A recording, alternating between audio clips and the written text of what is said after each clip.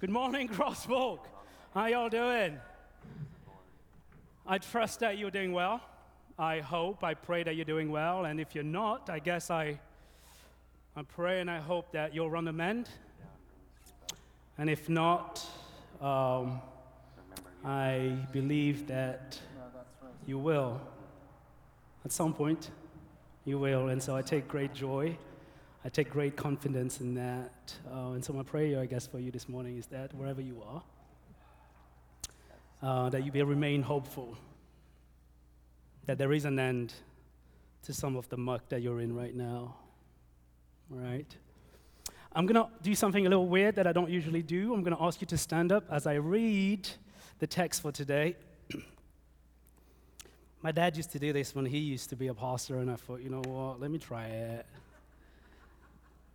But I am particularly, this is one of my favorite passages from Paul, and so it's extra special for me, so thank you for standing with me. I am reading from Romans chapter 10, verse 8 to 15. Romans chapter 10, verse 8 to 15. The word is near you. It is in your mouth. It is in your heart.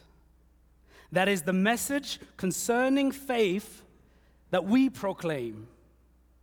If you declare with your mouth, Jesus is Lord, and believe in your heart that God did in fact raise him from the dead, you will be saved.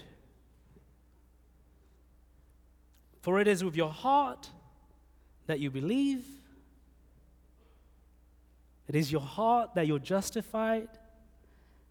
And it is with your mouth that you profess your faith and are saved. As Scripture says, anyone who believes in him will never be put to shame. For there is no difference between Jew and Gentile. We're all the same. The same Lord is Lord of all and richly blesses all who call on God. Verse 13, everyone who calls to God for help will get help. How then can they call on the one they have not trusted in or believed in or heard of? And how can they trust in the one whom they have not heard about? And how can they hear without someone speaking to them? How can anyone speak unless they are told to, unless they are sent? As it is written, how beautiful are the feet of those who bring the good news. How beautiful are the feet of those who bring the good news. Pray with me. Lord, we come to you as we are this morning.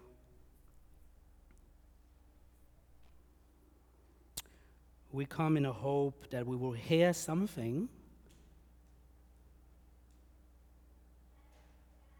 that will connect us to what is true, to what is good, to what is kind, to what is gentle, to what is pure.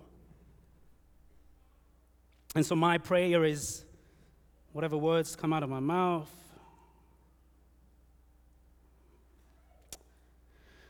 may those words help connect us to you. Connect myself to you, connect the rest of this beautiful community here with you and with each other in some way or other. And if not, may it just merely inspire us to seek you more in our lives. In your name I pray. Amen. You may be seated. I think you'd agree with me when I say that words are sometimes magical. Not all the time, but words are sometimes magical. Agreed? I was 7 when I first heard the story of Rosie and the singing duck. I won't ask if you know the story, because it's my great-grandmother told me that story. I doubt that you guys have heard about it, but maybe you've heard sort of like similar stories to it. Rosie and the singing duck. And I'm telling you my age because I want you to be clear that I was old enough at 7 to know that the story wasn't true. And in fact, I did know when I heard the story that the story wasn't true, but I just want to make that clear. I don't want you to have doubts about, about your pastor here. I knew it wasn't true, all right? But the story goes like this. And this my great-grandmother that told me and my sister this one night, right? She said, Rosie one day was walking back to her house, having picked up some wood to make the fire, right? This is back in the days. My great-grandmother was a kid back then, right? So she's like, Rosie's walking down with the wood when she sees this old lady who's coming back from the watering hole with 2 big buckets of water, but she's struggling. Just an old bent lady, just like barely, like she's walking 2 steps and having to put it down. And Rosie, being the nice and sweet person that she is, being the kind person that she is, immediately rushes to the lady and says, hey, auntie, can I help you carry your buckets of water?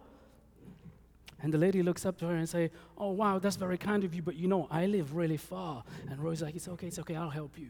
And so the story says that Rosie takes her the wood that she collected and she hides it behind some banana trees. We're out in the exotics, you guys, yeah, just follow, keep track, right? So she's hiding her wood because, she's worked all this time for it. She doesn't want to waste it. But then she goes and she picks up the buckets and she's walking and she's helping.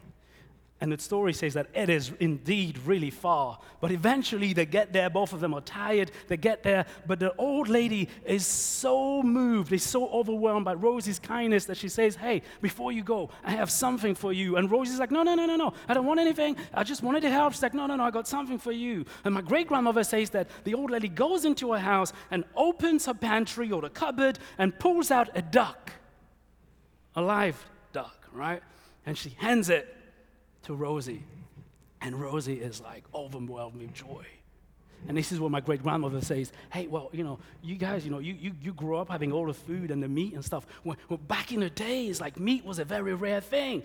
And so Rosie hadn't had any sort of meat or anything for a long time, and so she was super excited. She's like thinking, oh, I'm gonna cook this duck, and I'm gonna invite all my friends, and we're gonna have like this big feast because, dude, like I have a whole duck.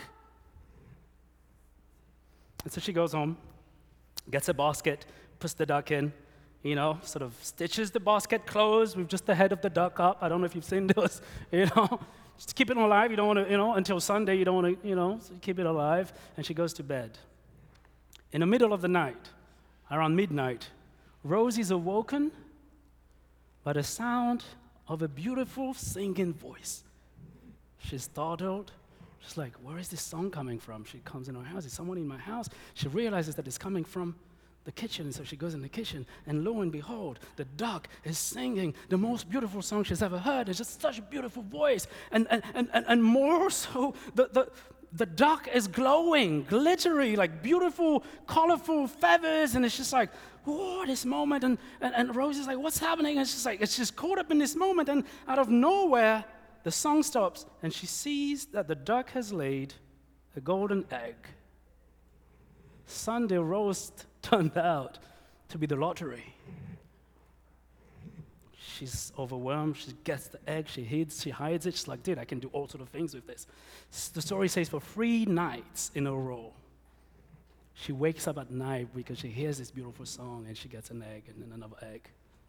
Until Sunday morning. Super smart duck. Sunday morning, she wakes up and she realizes that she had, she slept through the whole night. And so she runs to the kitchen, and the duck has disappeared. She's a little bit sad, my grandma said, because that wasn't a companion. But she's also happy because now she has stuff, like she has gold eggs that she can sell, and she can have this thing. And the story says she had a huge party for the whole village, and they had all sort of meat and all sort of food. And my grandma's like, I know this is true because I was there. It's like me and my friends were little, and we hid under the table, and we could hear Rosie tell the story about the singing duck. It's a true story. And so my great-grandmother said to us, well, you know what that means? Whenever you're out there, keep an eye open. You might see the duck.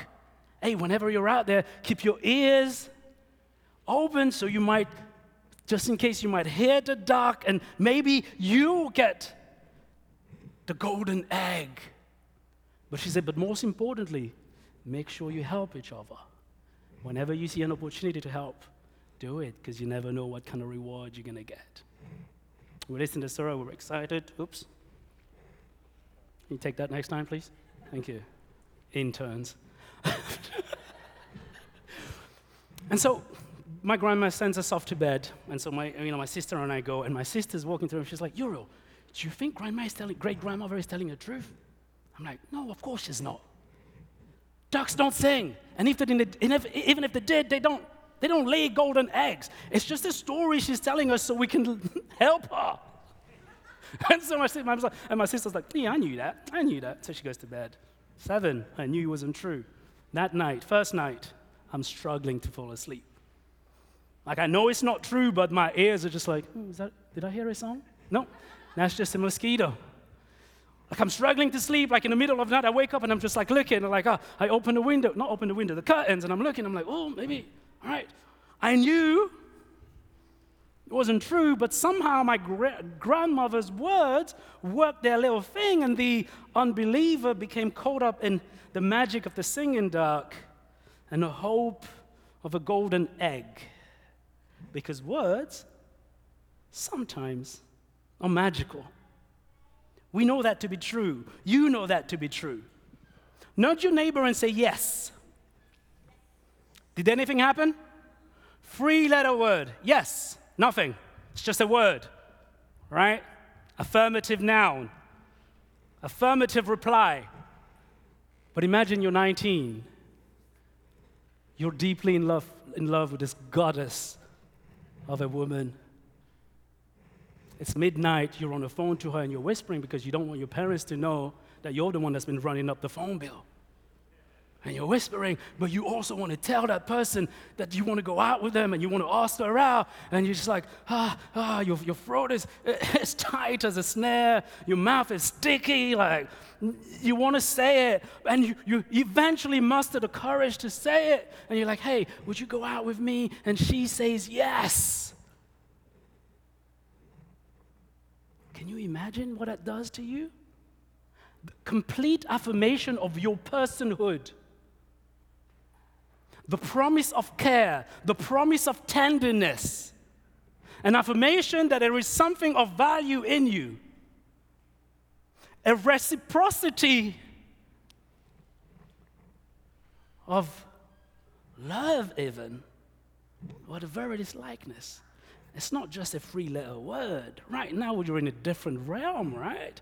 She said yes at midnight when she was supposed to be asleep. And it's just all you, all right? You're in a different realm. You're flying now because words can sometimes be magical. And you and I know this. That's why we tend to be careful about our words. As per my previous email, who's done that before? Because we know what words can do. That's why sometimes an email can take us a whole afternoon to write, or half a day to write. A letter can take us a month to write. When we care about something, when you care about someone and you have to write them a card, you don't know what to say. Well, you know what to say, but you don't want to just say it. You're thinking through it because you know the kind of gravity that words can carry in our lives. Words can put you back together. Words can soothe your soul. Words can expand the horizons of what you thought was possible and what wasn't. But words can also sometimes hurt, destroy, break. And so we know that. And so we're super careful. What do we do with our words? We don't just say things here and there. We're thoughtful about it. To the point that sometimes when things are really, really important, you know what we do? We stay quiet. Have you been there? A moment, and you know the gravity of the situation, and you know that there are things that you can say, but you're so reticent, you're reluctant to say it because you do not want to say the wrong thing. You do not want to be misunderstood. You do not want to waste your words and ruin the moment, and so you stay quiet. Are you with me? Is it just me? No, it happens. Because we know that just as much as word can be enchanting, they can also have the opposite effect. And so when we are faced with the gravity of a situation, when we are called to speak, we take a step back, we're overwhelmed, and more time than others, we actually don't speak the words that we ought to speak. But here is where the rubber meets the road. Whatever. You know the term, right? I'm still learning words. Particularly because words have the potential for magic. It is particularly because of this reason that words have to be spoken. Because these words truly have the potential to change things, truly the potential to inspire people, truly have the potential to mend what is broken, truly have the potential to uplift people, the absence of those words rob our world of those beautiful things. Are you with me? If words can really transform our world, the lack of words leaves our world the way it is right now. What is a relationship without the words "I love you"? Can you tell me? Chocolates, flowers are not enough. Cooking and cleaning isn't enough. Providing for my family and putting bread on the table is not enough. At some point, you got to stand up and say the words. I love you. Son, I love you. Daddy, I love you. Darling, I love you. Because you take those 3 words away from a relationship, you just have 2 people wasting each other's time. The kind of community that God calls us to be in relationships are dependent on us having the courage, mustering the strength to say those words no matter how uncomfortable they are. That's why they make you stand when you get married. They make you stand and say things like, for better or for worse. And you've got to say it. You can't just be, do you take someone saying, no, you got to say it. I do. Because otherwise, we might as well pack up and go home. It's difficult. It's nerve-wracking. But we are called to speak the words to each other. Because otherwise, we miss out on so much magic. I was at the park, Glenwood Park. It's near Lens Park for those of you who live on that side. And I was walking my dog when I witnessed this beautiful human drama just in front of me. It was the most amazing thing. I was walking my dog, Kafka, and we were going around the park, and I see a family of 3, the mom and the 2 kids. I'm already laughing. Like, the younger sister, I remember the name of the brother. His name was David, because I wrote it once I got home. I wrote it in my notebook. The little sister asked David to push her around the merry-go-round. All right? The carousel. You know, is it merry-go-round here? Yeah? That's the word. Okay. We get each other. So she's like, but before she goes up, she's like holding it. She goes, and then she's like, but David, don't push me fast, okay? David's like, sure. And then she's like, pinky promise? And that's when I knew. If you have to pinky promise your brother about something, you're done. David's like, yeah, sure, pinky promise. She goes up, he starts pushing slowly, and then it starts just like this, some spirit he just catches this evil spirit, and it's like, whoa, and the girl's like, screaming. The mom's out there talking to some other parents, so she doesn't see what's happening, but I'm seeing it, and instead of helping, me and my dog are like, ooh, what's gonna happen now? And whoop, she falls off the merry-go-round on the floor, boom. And you can see David's face kind of change because he knows now he's in trouble, right? And so the girl gets up and she's running straight to the mom, mommy, mommy. And she's like trying to say it, and the mom's like, what happened? It's like, David, pinky promise, blah, blah, blah, blah, blah. And then the mom's like, David, come here. So David comes his head down. It's like, David, did you promise your sister you weren't going to push her really fast? I'm like, yeah. And did you push her really fast? Yeah. Do you think that's a good idea? No. Are you sorry? Yeah. Okay, tell your sister you're sorry. Nothing. And so the mom goes again, David, do you think you did the right thing? No. Are you sorry? Yes. Well, tell your sister you're sorry. Nothing. And the mom's like, this is the last time, David. Tell your sister you're sorry. Nothing. And the mom's like, that's it. Grabs both of them. No more playtime. We're going back indoors. And off they go. It is not enough to feel it. It is not enough to think it. You have to say the words, otherwise there's no more playtime, you guys. We're going back indoors. Do you understand what we're missing out here? Magic. And no one is more aware of this than Paul when he's writing to the church, to the Roman church. I'll read it to you guys. It's beautiful. Everyone who calls to God for help will get help. But how can they call on the one they have not believed in? And how can they believe in the one whom they have not heard? And how can they hear without someone telling them?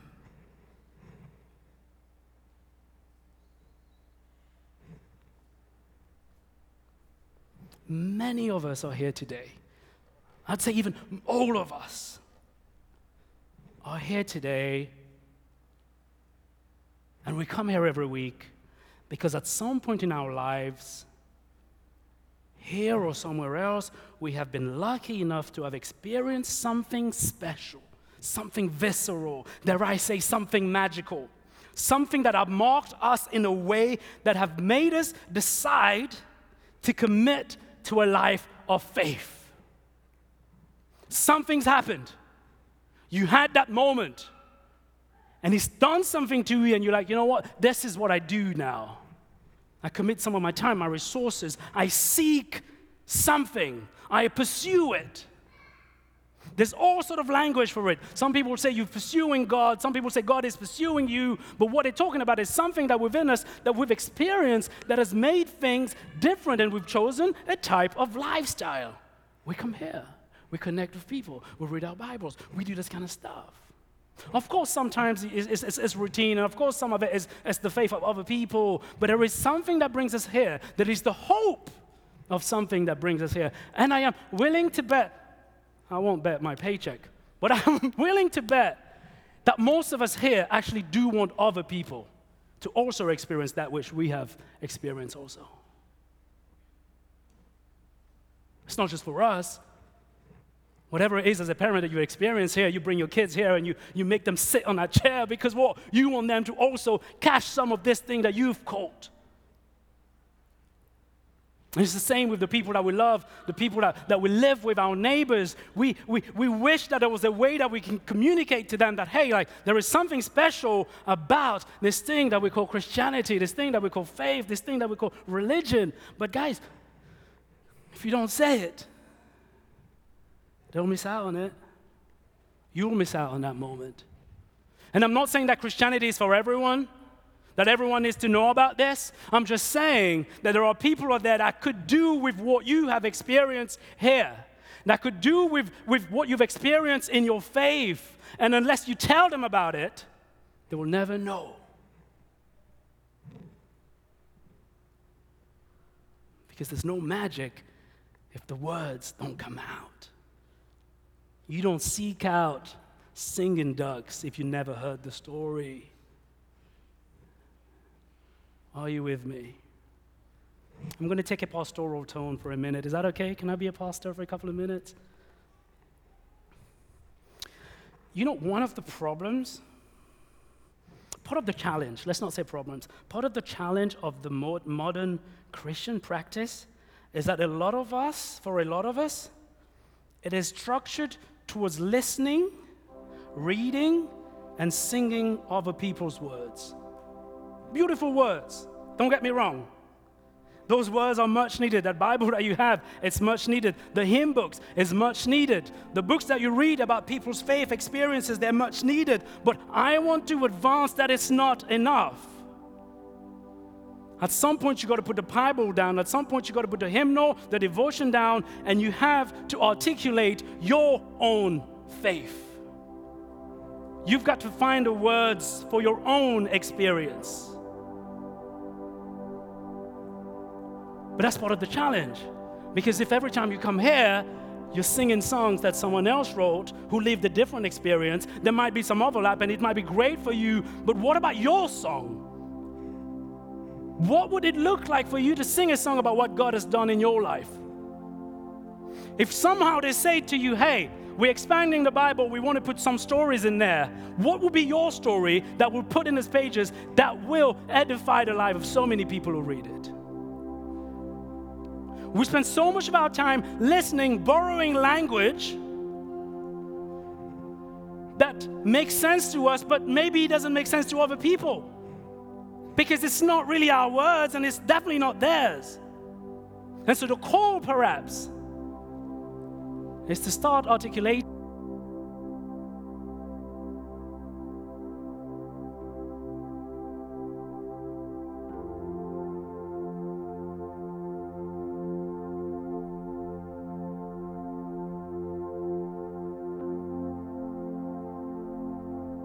Hey, Mac. Ooh, it's a bit more powerful, this one. Can I give you some homework? I know some of you kids are on break right now.